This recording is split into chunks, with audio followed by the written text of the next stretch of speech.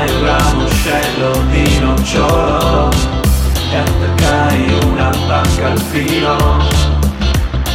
E quando bianche balene salzarono in volo e stelle come falene brillarono intermittenti, lanciai la bacca in un ruscello e pescai una piccola trota d'argento.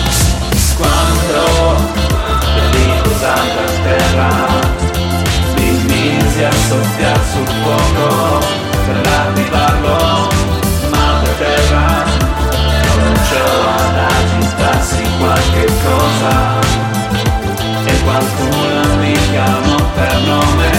Si era trasformata in una fanciulla radiosa che nero fra i capelli, che mi chiamò per nome. Scappo via nell'aria rischiato dai sali.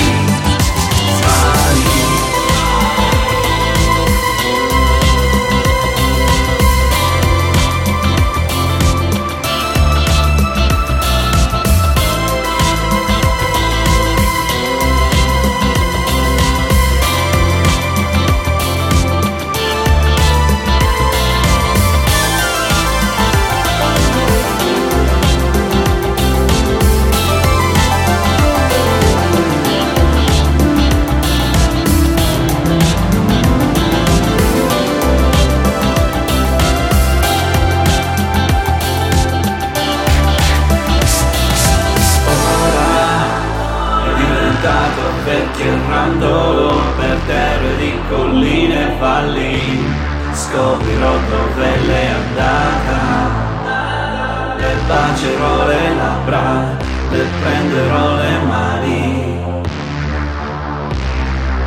e camminerò in mezzo all'erba alta tra i molti bei colori. Coglierò fino alla fine del tempo dei tempi, le vele d'argento della luna, le vele d'oro del sole su neve. E coglierò fino alla fine del tempo e dei tempi.